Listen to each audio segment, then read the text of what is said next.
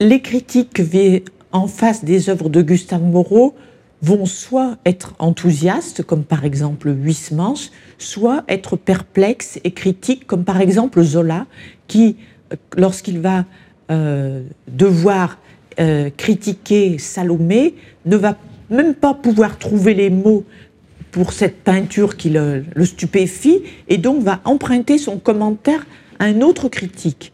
Donc nous sommes là devant deux approches différentes de l'œuvre de Gustave Moreau.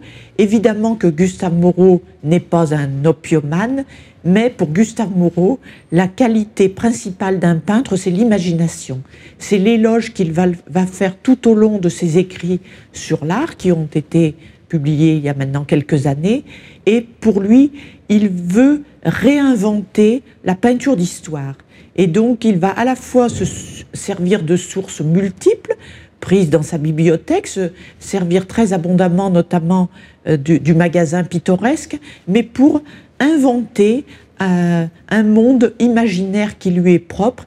Et je pense que la chose qui est le plus palpable, c'est la question de l'orientalisme.